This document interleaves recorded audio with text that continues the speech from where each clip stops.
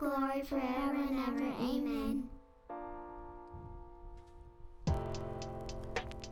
Welcome to the podcast, In and Through exists to equip the church to be hearers and doers of the word. My name's Tim. And my name is Marshall. What's up, Marshall? I don't know. How's your day been? It's been okay. I had to walk in the rain. Were you singing in the rain or just walking? I was not. You were not? I was listening to Ancient Roman History podcast in my ears in the rain. You should have tried singing in the rain. I hear it's a glorious feeling. Well, it's true. Is that Mary Poppins? What's Singing in the Rain? No, Singing in the Rain is its own movie, isn't it? I don't know. Dude, I was born in 1990. Not 1890 like you. Just kidding. Tim's only like 10 years older than I am. Singing in the Rain, romantic musical, Okay. 1952. All right. Well, there you go. That doesn't mean that I'm old. It just means that I'm more cultured and more equipped to do a history podcast. Yeah, if we were doing the history of like cinema. Or anything. Okay. This is great. It's just a little chopping up at Marshall to get us going. Yeah, no, that's how we get the fire brewing. All right. Well, let's stoke the fire. Mm-hmm. I feel like that was probably that was a bad lead-in. That was an unintentional Oh no. bad lead-in. No, it was great. To Keep John it. Huss. Oh man. It is. But as always, Tim, you skipped right over the part where I say all the cool things that are happening in the time period that we're covering. In Well, this you don't episode. have cool things in the show notes. When you got cool things, just put cool things in the show notes. It's me, Tim. I always got cool things. Is that no? No. Okay, whatever. So here we go. So we're covering essentially the first half of the 15th century. So found some cool things. In 1408, we get the last recorded event of the Norse settlement in Greenland. So Vikings had settled in Greenland in like the 900s and had somehow eked out an existence in Greenland. I'm not entirely sure how. It's not the most hospitable of places. But a wedding in 1408 is the last recorded event from that time period, and then kind of just ends, kind of fizzles out. It's a tough place. Yeah. Not the kind of place you think of for a wedding venue.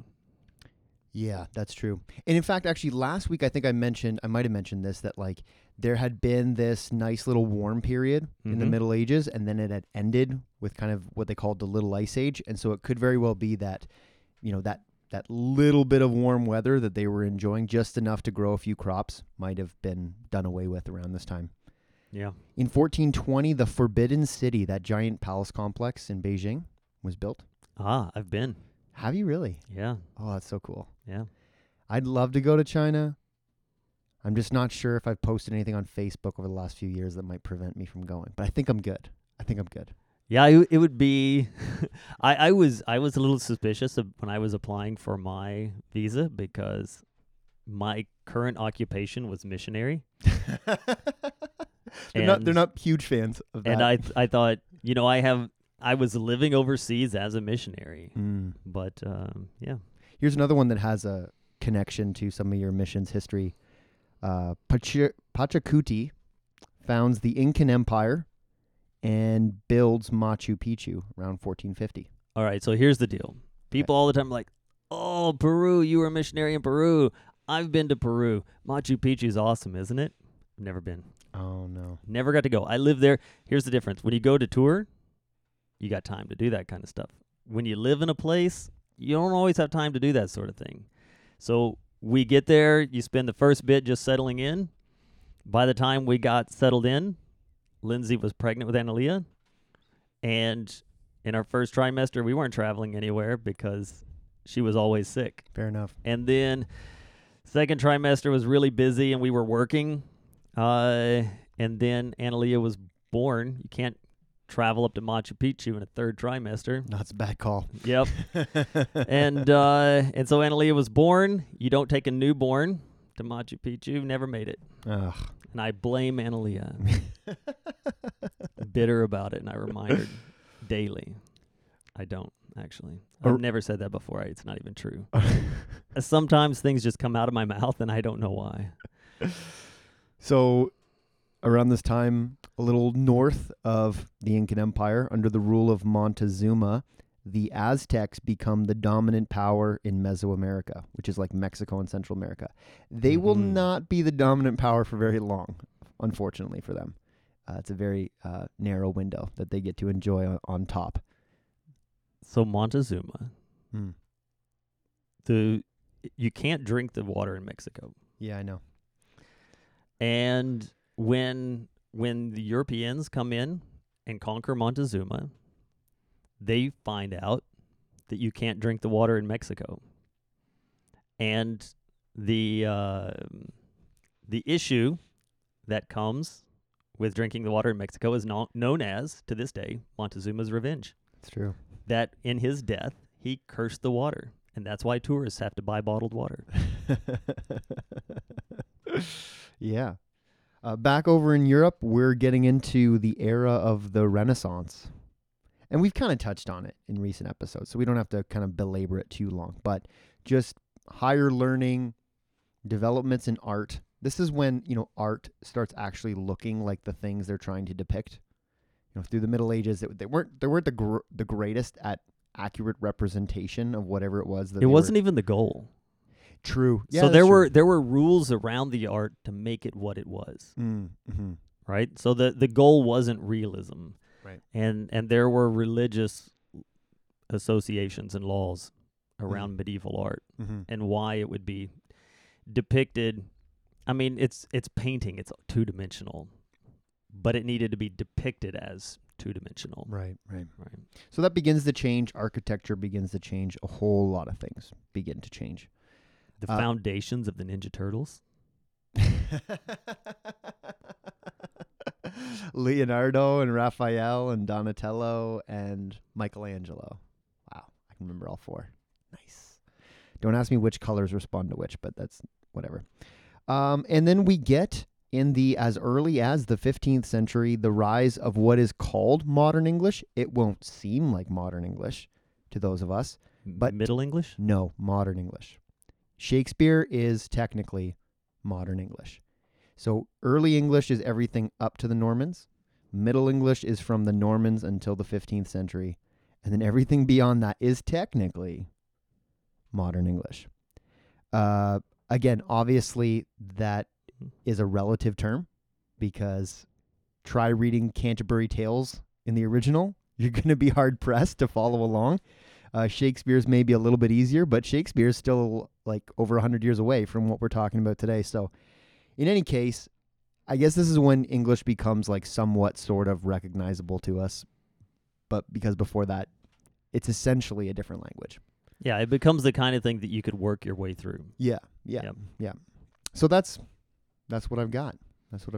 Cool stuff. So now we can talk As about you declared it would be. John Hughes. Thank you, Tim. Appreciate that. Yeah. So with John Hughes, we're getting to a period in church history we call like the pre-Reformation, proto-Reformation, other prefixes that start with the letter P, Reformation. We've already talked about certain groups like the Waldensians, who were in southern France. We talked about Wycliffe last week and the Lollards in England. And these different groups held the views that were strikingly similar to the later reformers. Still, even today, we're technically not in the official Reformation. Mm-hmm. But there's a bunch of these individuals who are coming up and making their mark. And probably the most significant of this century is John Hughes. So here's the thing to be gleaned from this concept of the Proto-Reformation. These forerunners of the Reformation. What it shows us is that the Reformation is not a collective of people seeking political gain. Right. Or societal gain. Mm-hmm. Right? Because that is the counterpoint. And when we get into the Spanish Inquisition, I'm going to get spicy. I'm just warning you now. That's okay. But that is the counterpoint to the Reformation, is that these people were just using a different breed of Christianity to create a different breed of power in society. And this proves that's not the case. Oh, no. The things that they're arguing for, purity within the practice of the faith, are things that have been argued for now, or by the time it comes, for centuries, Yeah. by disconnected groups who have given themselves not to the authority of the church, but to Scripture. Mm-hmm. And this is why the authority of the church, as inspired, is so important to the Catholic Church, Mm-hmm. right? Because they can say heresy is a divergence from the tradition of the church. And when people say, but it's not a divergence from the Scripture, they can say it doesn't matter. Right. The authority is in the church, not in the word. This is why sola scriptura is a thing even before Martin Luther names it. Exactly.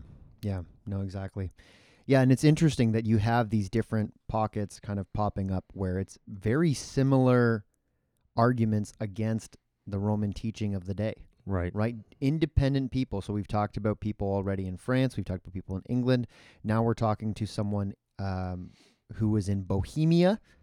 We're going to talk about someone in Italy, just next door to Rome next week. They're popping up all over the place. And so it's not like one day Luther wakes up and he has this completely original idea that no one's ever thought of before.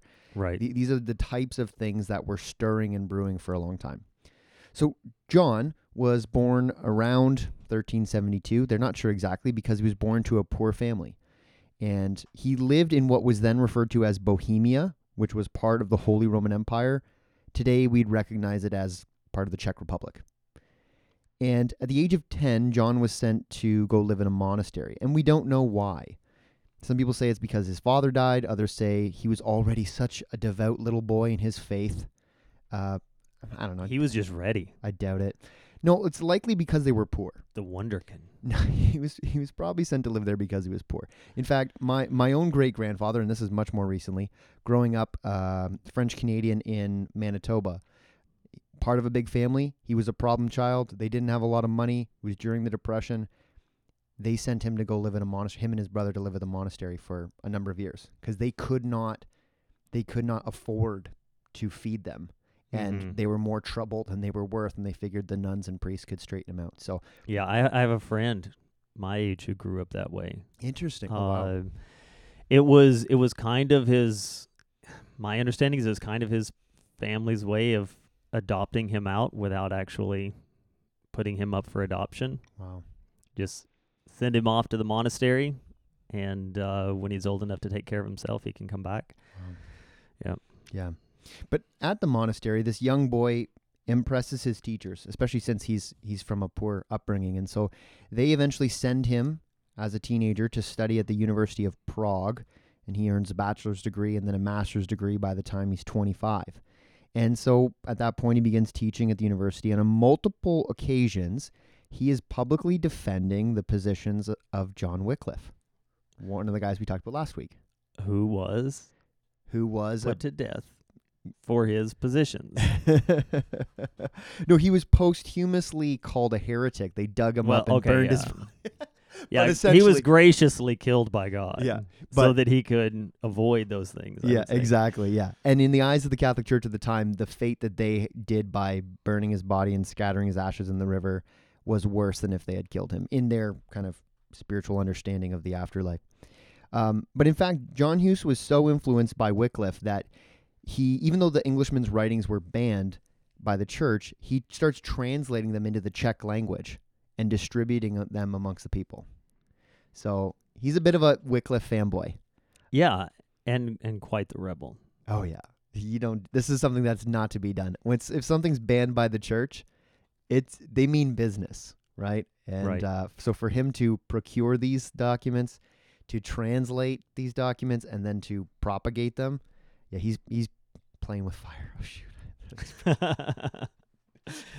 Puns not intended. Oh, because man. that would be in poor taste. It would be in poor taste. I realized it as it came. But out it of my is mouth. part of the idiomatic portion of the English language that is hard to avoid. Yeah. And so, in spite of his provocative views, he's promoted to be the dean of philosophy and then the rector of the university, who was kind of head of the university, all before he even turns 30.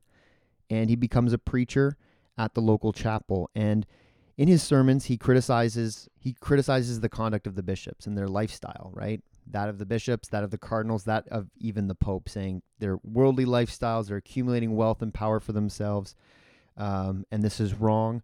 And so in spite of going after the Pope, the local archbishop actually tolerates him for a while because he likes him. He just thinks this John Hughes guy is great, and even if he kind of calls him out sometimes, he tolerates him.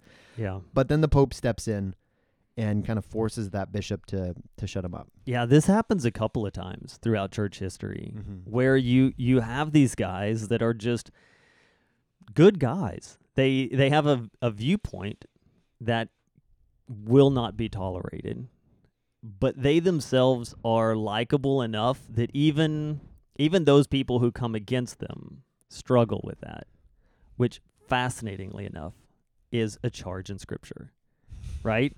Right. Where we are told in a couple of different occasions by Peter and Paul and Jesus that we are to pray for those who persecute us.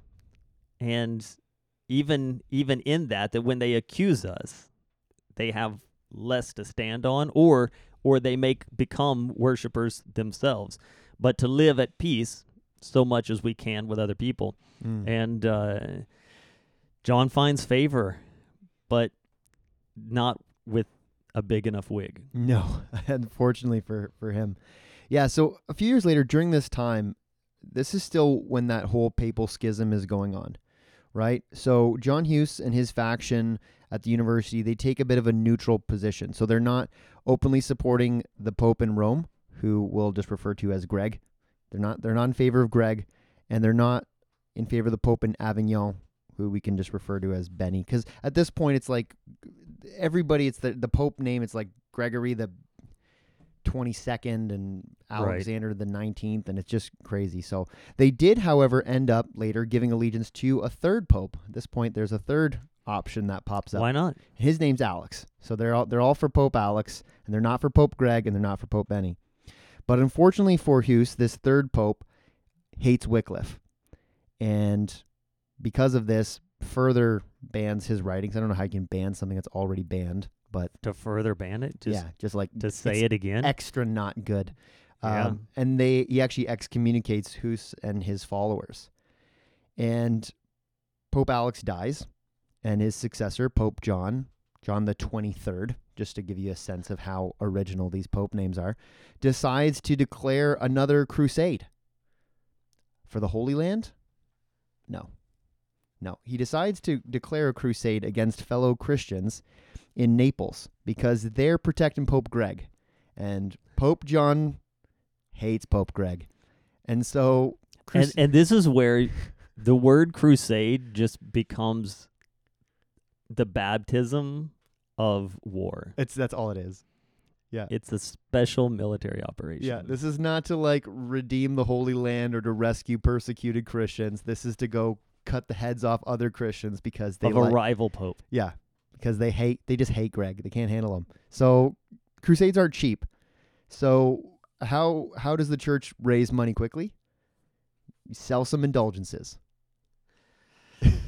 What's an indulgence, Tim? Why don't you tell us what an indulgence is? So here's the thing. Sometimes I have people come to me who aren't a part of our church or really actively, I would argue, maybe any church. And they're like, "Oh, you're the pastor. What am I supposed to call you?"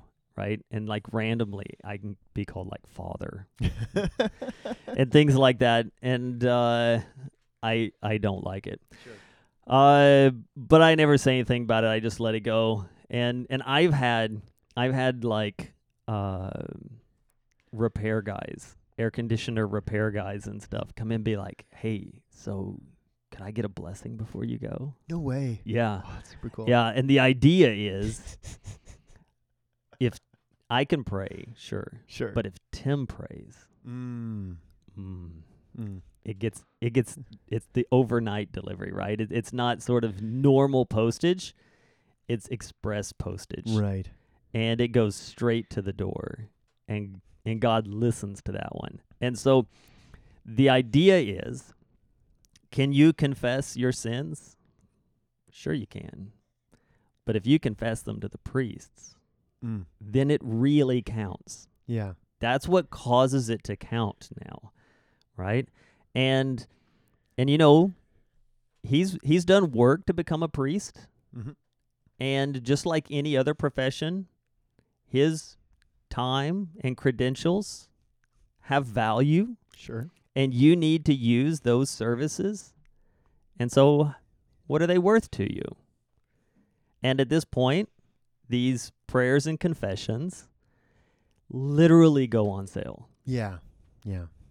And it literally becomes, I understand you want to confess your sins before God, which we have already, as a power grab, told you has to come through us. Yep. Right? We will pray that on your behalf. It doesn't matter that that's not in Scripture because they're holding the Bible in a dead language anyway, so no one can read it, and they're putting to death those people who try to write the Bible in common tongue. Right. And so they hold this idea over people. You confessing your sin does nothing. You have to give it to me. My suspicion is this way we know what's going on in the community. We know who's up to what and that sort of thing. And we wield this power over them in knowing something about them. Well, and then they can set the price and say, okay, so for this particular sin to be forgiven, it will cost you this amount of money. Yeah, and so whereas we normally know it is to someone like, oh, well, that thing that you did is going to cost you 20 Hail Marys. Right? They're like, no, it's going to cost you $20. Right? Actual exchange of cash for prayers. Yeah. Just like Peter did. Yeah. I thought you were going to let that go. I'm glad you laughed. So, and this is actually comes from a quote from the Roman Catholic Catechism, which is in its current form today. It talk in regards to this idea of indulgences, which admittedly isn't applied the same way. It talks about how this is in regards to limiting the temporal punishment that comes from sin. Even if that sin has technically already been forgiven by Christ, this is to remove the punishment of it. And it says that this has to happen through the church, which, as the minister of redemption, dispenses and applies with authority the treasury of the satisfactions of Christ and of all the saints. So they are the ones who allow Christ's mercy and grace, his satisfaction, to either be applied or not be applied. They can withhold it or allow it to go. Right. So Christ manufactures the forgiveness, the grace and the mercy. They are the distributors. Yes. Yeah. Right. And distribution agencies also charge a price. It's middleman. And they own a monopoly in their mind on the grace of Jesus Christ. Right. It is middleman logistics that you would recognize from any business. And can you imagine, Marshall? Can you imagine someone coming up to you after church and saying, hey, not doing well, I just found out I have cancer. Can you pray for me? And you say, it'd be $10. Right? Like that's the equivalent. I was talking with Hesed last night about this, and we were talking about the fact that we're coming up very quickly on the Reformation and how that's going to be a time when we really start reminding people about the podcast. Hey, this is really a great time to tune in because this is a huge shift in the church. That's a radical shift. And his point was to say, you got to do that soon because it's hard to understand how important the Reformation is without understanding well how poorly things were going. Yeah. And those who are like, oh well, the Catholic Church was doing its thing, and then a couple of people had some theological differences, and we're kind of in that camp, and so that's kind of where that church split happened. That is way, way, way underselling what is about to take place. Yeah. And the only way you can undersell that is to not recognize how gross these indulgences and inquisitions are, Mm-hmm. and these papal schisms, and all of these things that are so ungodly that it was necessary. There was no other choice Right. but to call for massive reforms that eventually rock the church. Mm-hmm. And so with that, I just want to say every statement from here on out, just throw an exclamation point on the end of it because it's that big of a deal. It Yeah. really does matter to Yeah. that extent. Yeah. And in that time, John Hus was particularly upset. I mean, he made it known. He says, not only is it wrong for the Pope to take up his sword in the name of Christ, that's wrong. And not only is it wrong to for the forgiveness of sins to come through paying money, but then to use the money that you're extorting from people for the forgiveness of their sins to fund your unholy crusade is just terrible, right? And so he just he puts all those pieces together, and he's saying this publicly, and because he's an influential guy, they can't really go after him right away. But some people who hear him and agree with him, kind of lower class people, they are publicly saying, yeah, these indulgences, they're wrong. And so they're publicly beheaded for just simply saying indulgences are wrong. It's not the way to be forgiven. So this is how serious it's getting in Bohemia. Things start getting out of hand. So a council is called where John and his followers are ordered to affirm certain theological statements. And, they're told, okay, you have to affirm these things. And so, they're told, you need to say that you will obey the Catholic Church. And so John Hus is like, sure, I'll say that as long as I can add so far as any pious Christian is bound. Right.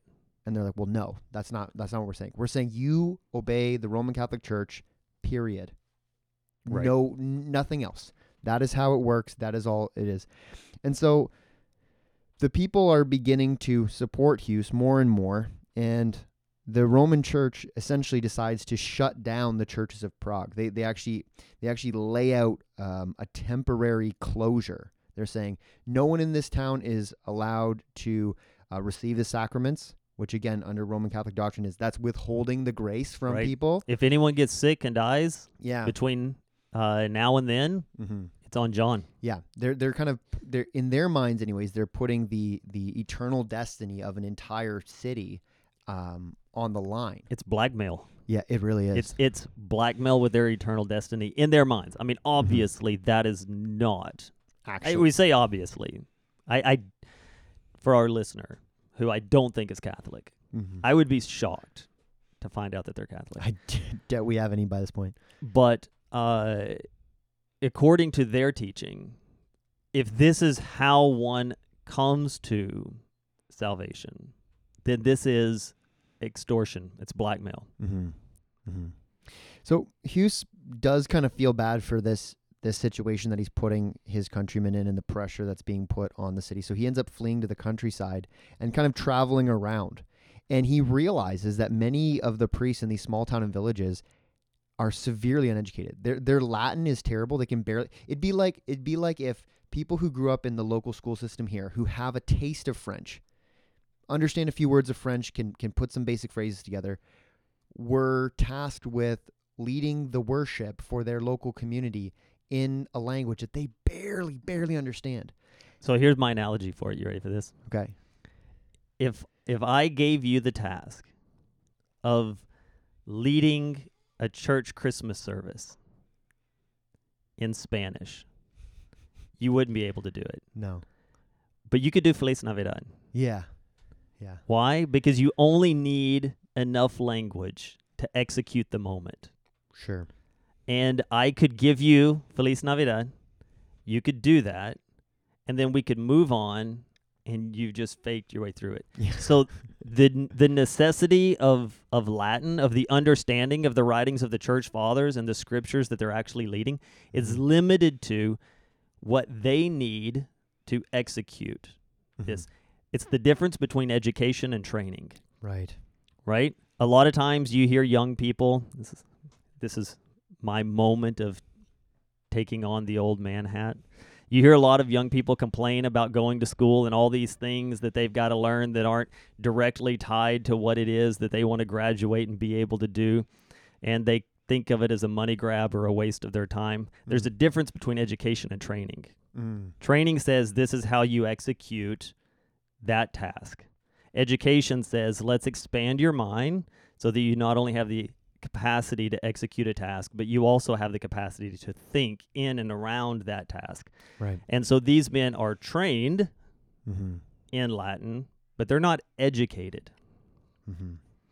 Yeah. So what he does to resolve this issue, he begins writing and circulating books on the basics of the Christian faith in the Czech language, so that these country priests could actually, for the first time in some instances, really wrap their minds around the core tenets of the Christian faith in a way that they could understand. And he writes on a number of issues. One of the ones he gets in most trouble about in this writing is in regards to ecclesiology, which ecclesiology is essentially just the theology of the church. And he essentially just makes a statement that, look, the church, when we talk about the church, we're not just primarily talking about the clergy. Right. There were writings floating around that like the head of the church was the Pope and the body was the cardinals. That was the message being sent throughout, the European Roman Catholic Church. Which is interesting because there was also a book being circulated at the time and prior that said the head of the church is Christ. Yeah. But no one can read that book. So it doesn't because matter. It's in Latin. Exactly. So the Holy Roman Emperor, who is essentially just kind of the king of Germany and the surrounding areas, calls a council at a place called Constance in 1414. And he wanted to kind of resolve a bunch of issues that were kind of brought on by all these things going on. And John Hus agrees to go because he was promised safe conduct. John, you show up, you'll be fine. We'll treat you fairly. Just show up so we can talk this thing out. And to be fair, he was granted safe conduct for like the first week. Yeah. For the first week, he's allowed to stay wherever he wants to stay. Yeah, He's not under any sort of arrest, but only for the first week. Yeah. So he ends up being imprisoned by church officials. And the Holy Roman Emperor is actually upset initially. He's like, guys, I made a promise. I have to keep my promise. I said he'd be kept safe. And they're like, oh, no, don't worry, Mr. Holy Roman Empire. You don't have to keep promises you make to heretics. And it's like, wait. We haven't even had the trial yet. But whatever. That was enough to kind of resolve it. So he ends up spending months in imprisonment before he faces a trial. And he's malnourished and maltreated, obviously. Right. And he's called to renounce his views. And so in response, he says, look, if you can convince me from Scripture that I'm wrong in anything that I've said or written, I'll renounce it. I'll recant it right now. But again, that's not the basis. That's not the standard by which he's being tried. He's not being tried according to Scripture. He's being tried according to church tradition. Right, and we would see that as an oof kind of moment, right? Like that's the kind of moment that, as happens in high-profile court cases, ends up getting recorded and thrown across all kinds of social media so that everyone can be like, ooh, got him, right? It doesn't even resonate with them. No. Because like you said, it's just not the basis of truth. Mm-hmm. And so whether or not it says it to be somewhat presumptuous, I'll admit that, there's a chance that the people trying him are learned enough in the traditions of the church to say, I can prove that this goes against the teachings of the church, but not learned enough in the Scripture to be able to talk about it one way or the other. But nobody cares. Yeah. So he's accused of heresy. He is declared a heretic. He's brought into a church, and they strip him of the priestly vestments, and they put this paper hat on him, which has a word on it, which declares him to be an arch heretic, and they lead him to the stake. And just before his execution, Hus says something. He says, you may kill a weak goose, and to get this, his last name, Hus, is the Czech word for goose. So he says, So his last name means goose. So he's like, you may kill a weak goose, but more powerful birds, eagles, and falcons will come after me. Yeah, it's going to happen. That preaches. Uh, And he also prays for those who are against him. yeah, he does. He takes a moment in a very Stephen, a very Mhm. Jesus kind of way and Yeah. says, forgive them, Father. They know what they do. Yeah. Yeah. And so he's burned at the stake. And after he's burned at the stake, his ashes are thrown into the Rhine, the river, which again is just a way of making sure that nobody venerates his bones, nobody can visit his burial site, and that, it's supposed to somehow prevent the resurrection somehow. But we've already talked about how ridiculous that notion is. Back in Bohemia, though, this news that John Hus was burned at the stake was not taken well. And support for Hus's teachings and opposition to the Roman Church continued to grow and grow and grow. And so Sigismund, who is the Holy Roman Empire at this point, obtains permission from the Pope to launch another crusade in Bohemia. Against infidels? No, to exterminate the Hussites, or those who were following John Hus. But he greatly underestimated how much momentum this movement had. His crusade failed, as did 4 more papal crusades against the followers of John Hus. These Czech Republic proto-Protestants were not going to allow themselves to be massacred. Yeah, they were fighters. Yeah. Yeah, and soldiers from across Europe just kept coming to try and stomp out these Bohemian heretics, and again they got beat.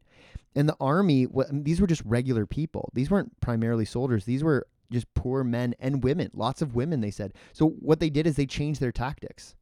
They're like, well, okay, a 90-pound Czech peasant woman who's been underfed her whole life isn't going to swing a battle axe, but we can put a crossbow in her hands. Yeah. And so they're using crossbows and early firearms because you don't need a lot of training and you don't need a lot of strength to just point and shoot.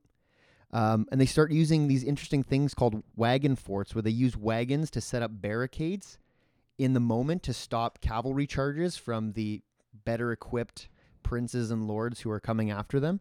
And they just keep beating them over and over and over again. Eventually, the Roman Church has to kind of make peace with them. So they make peace with the more moderate faction. Like, this is well over a decade later, right? Five failed crusades. And essentially it ends with allowing the Hussites to practice their own variation of the faith within their lands. Yeah, and the one thing that I want to draw into check, and I presume that whoever's listening doesn't need this check, but I just want to say it instead. Mm-hmm. To this point, every time we've used the word heretic, it's a mislabel. Yeah, they're not actually heretics. It's a mislabel. Mm-hmm. In fact, the church is practicing heresy. Yes. And so it is the irony of all ironies that the church, the Roman church, would be calling these people heretics. Mm-hmm. The goal of the Roman church is not truth. The goal of the Roman church is to squash any opposition and to stand in absolute authority. Yeah. In a way that is, as we've seen previously, not only authority over the people, but authority over the authorities of the people. Mm. And it gets under my skin. Yeah. No, that's fair. That's fair. So the Hussites who survive all of these crusades are given a certain measure of freedom to worship their own way. They're allowed to kind of do their little thing over there as long as you don't spread it, as long as you don't cause waves, because the Roman Church just can't squash them. Which is such an interesting allowance. I know. Right? Like, are they heretics or not? Well, no, what I was going to say, it's interesting to allow someone who has proven themselves to be stronger than you to continue doing their thing. Yeah, right. It's like stepping into the ring with a guy who breaks your nose and your arm Yeah.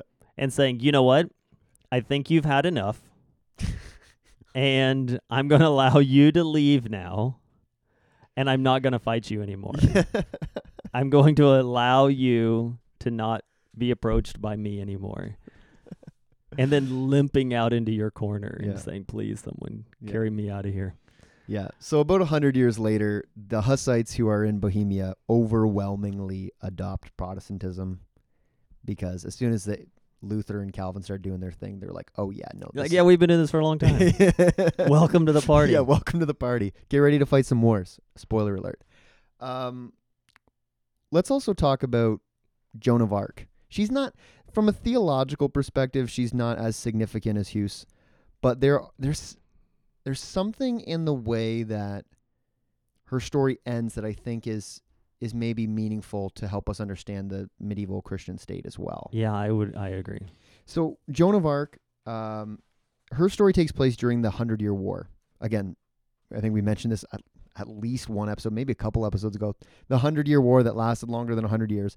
It's not going well for France. England is controlling essentially half of France, including Paris. But this young peasant girl begins having visions of the Archangel Michael and other saints and is convinced that she has to go support the Dauphin. The Dauphin is the French crown prince, so he's the heir to the throne. It's also the French word for dolphin. Fun. Which I just don't know why they chose. Like, I'm not sure of the etymology around all that, but she seeks the dolphin because the Archangel Michael told her to go. Wait, how old was she again? She's like 17 or something. Yeah. She's like young. Yeah, usually girls around a little earlier than that go through either a horse or a dolphin phase. Right? I think more recently it would be sloths and manatees. Yeah, she's a little obsessed with the dolphin, that's for sure. Yeah. So initially she's refused, obviously. Like, this unknown peasant girl is not going to be granted an audience with the most powerful man in the country. But through her own personal charisma and boldness and persistence, she begins to win some of the lower nobles over to her, and they end up escorting her to Charles the Dolphin. And the Dolphin, he's a bit skeptical at first, but he allows her to tag along because she's making a significant impact on the French army. Because she is claiming that, the Archangel Michael and these other saints are telling her to support the French cause because now they're going to win. So now this war isn't political. Now it's a religious war. And their side has God on it. Right. Which is always good, I guess. If you're going to fight a war, it's good to have God on your side. It's good for morale. It's great for morale. And so she travels to a number of different battlefields because there's all these different conflicts going on across France. And everywhere she goes, she's just inspiring the troops. And she's not really given a formal command at first.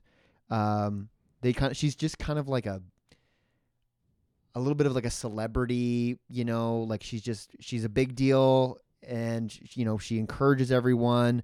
When she comes, it's a novelty thing, like this peasant girl in armor. But eventually the Lord start taking some of her advice. Like she starts having some influence. For her services, she and her entire family are, the word is ennobled. They're made nobility for her services to the crown, because everywhere she goes, the French are having more and more success, and she's turning the tide, or at least it seems as though she's turning the tide of the war. But eventually, while she's on a raid, she's captured by the Burgundians, who sell her to the English for a significant sum of money. The English really want to get their hands on her. Because at this point, she's a good luck charm. Yeah. Yeah, that's a good right. She's kind of like a mascot, a good luck charm, and that's not to diminish her by any means. It's to say the way that we've talked about this before, the way that superstition and its religious connections worked in the medieval mind, even in this late medieval period. The idea that if she's with us, we're going to win, right? Because we've seen it play out on both sides, makes her a prize, right? Yeah, and I mean, the issue is that she she's not gonna change her allegiance over to the English. So this upsets them obviously, but they don't kill her immediately, and they don't decide to really treat her as you would an enemy combatant. They decide to put her on trial for heresy. And the reason they do this, it seems ridiculous, but it makes sense. So the recent success of the French was seen as being divinely supported because Joan of Arc said so. So if they executed her outright, she would become a martyr. But if they could, air quotes, prove that she was a heretic, then her words would be false, and that would significantly harm the morale of the French because this wasn't a messenger from God. It's a false prophetess. Exactly. Yeah. Exactly. So that's their tack on this. So they use the heresy trial to eliminate a military opponent because she had this whole spiritual ethos thing around her that was motivating the people. And that was such an important thing to the French army that they wanted to destroy that rather than just kill her outright. And that just gives us a glimpse into the mind of medieval warfare, of how they saw God's influence in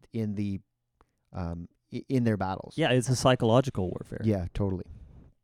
Yeah, but the trial's a foregone conclusion. The bishop was going to make sure that she was declared a heretic, and for that she was burned at the stake. Interestingly, though, about 25 years later, Joan's mother petitions the church to reopen the case. They overturned the ruling, and Joan was posthumously readmitted to the church, I guess, is how they do that, and her status of a heretic overturned, which got me to thinking. Hold on. Sorry. 400 years later, Yeah, she becomes a saint. that's true. Yeah. Her feast day is May 30th, which I think is only a few days after this episode's going to drop.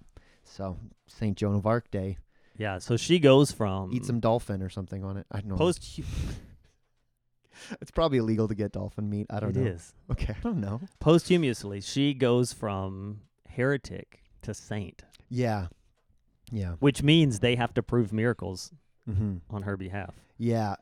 Which, like, some of the turning of the battles Right. was chosen as, her proof of miracles.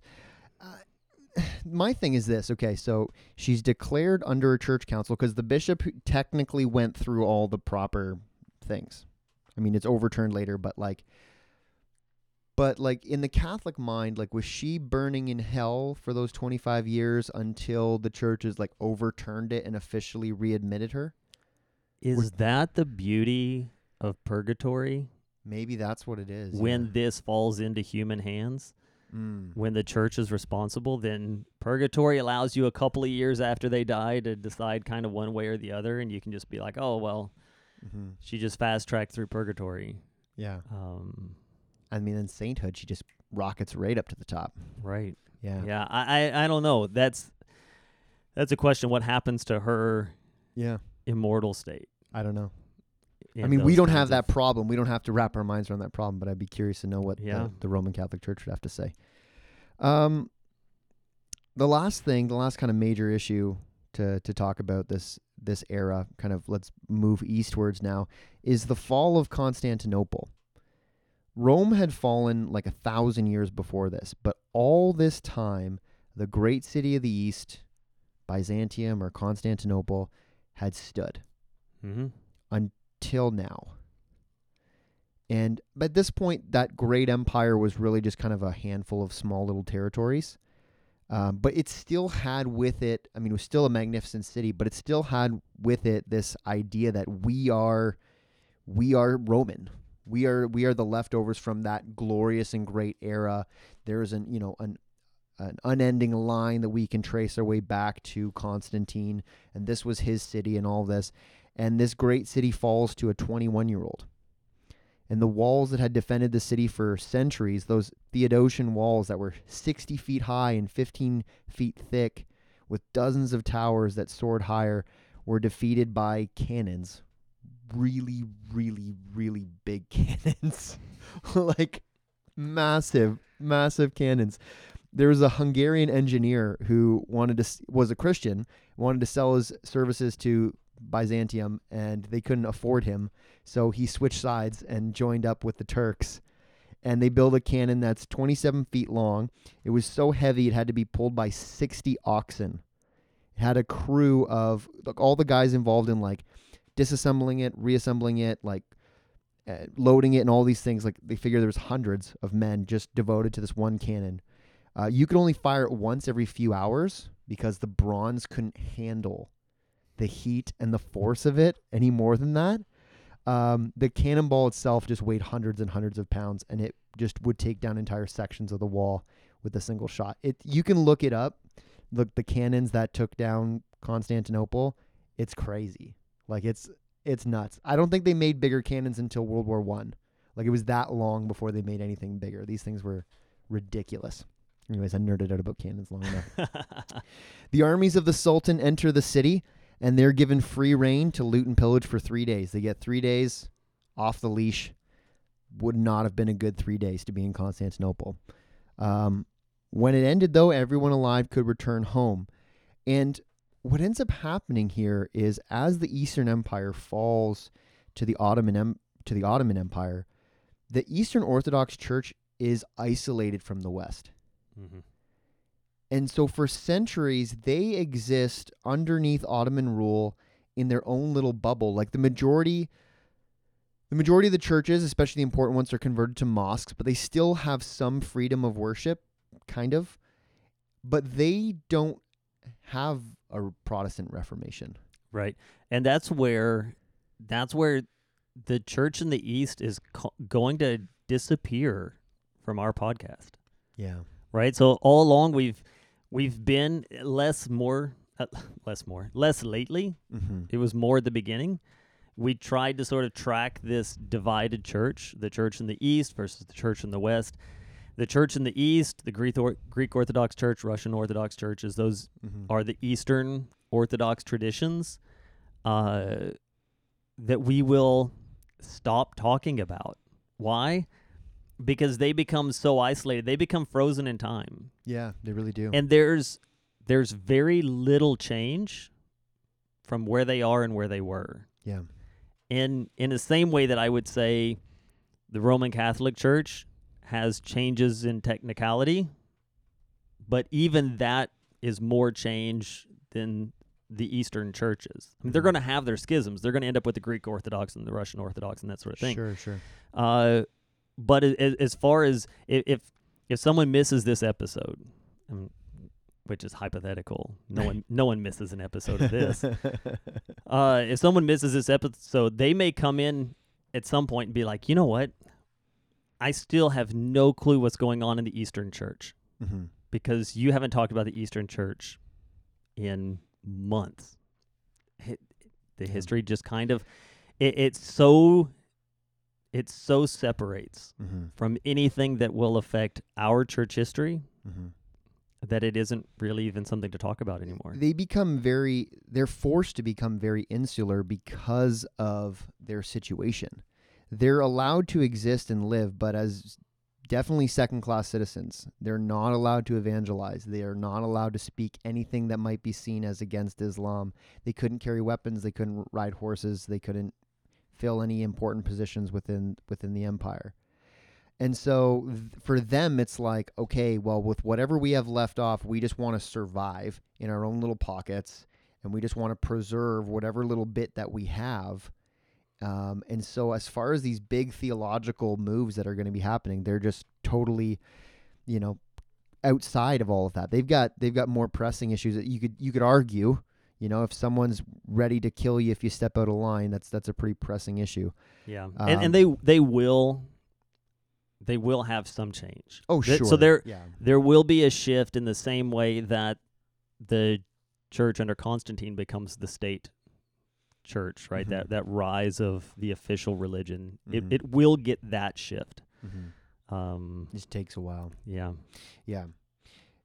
So the fall of Constantinople to the Muslim armies would have seemed like an earth-shattering event for Christendom if you were there. Even if you weren't Orthodox, even if you were Roman Catholic and you were living in France, to hear that Constantinople had fallen would have just seemed like massive. But in the long run, its impact would actually be dwarfed by a movement that was a long time coming and something that would change the political and religious landscape of Europe and the whole world forever. And that is the Protestant Reformation. We're not going to get there next week because we have No. some cleaning up to do. You kind of dropped the hint about the Spanish Inquisition. We got to talk about that. We got to talk about a few other things. But the real earth-shattering moment is coming. Yeah. And so, yeah, tune in to get to that. Yep. And invite your friends. Yeah, seriously. All right. Well, thanks for listening. This podcast is a resource of Memorial Baptist Church in Stratford, Ontario, in cooperation with the Gospel Coalition of Canada, and is produced by Alex Walker. See you later. Bye.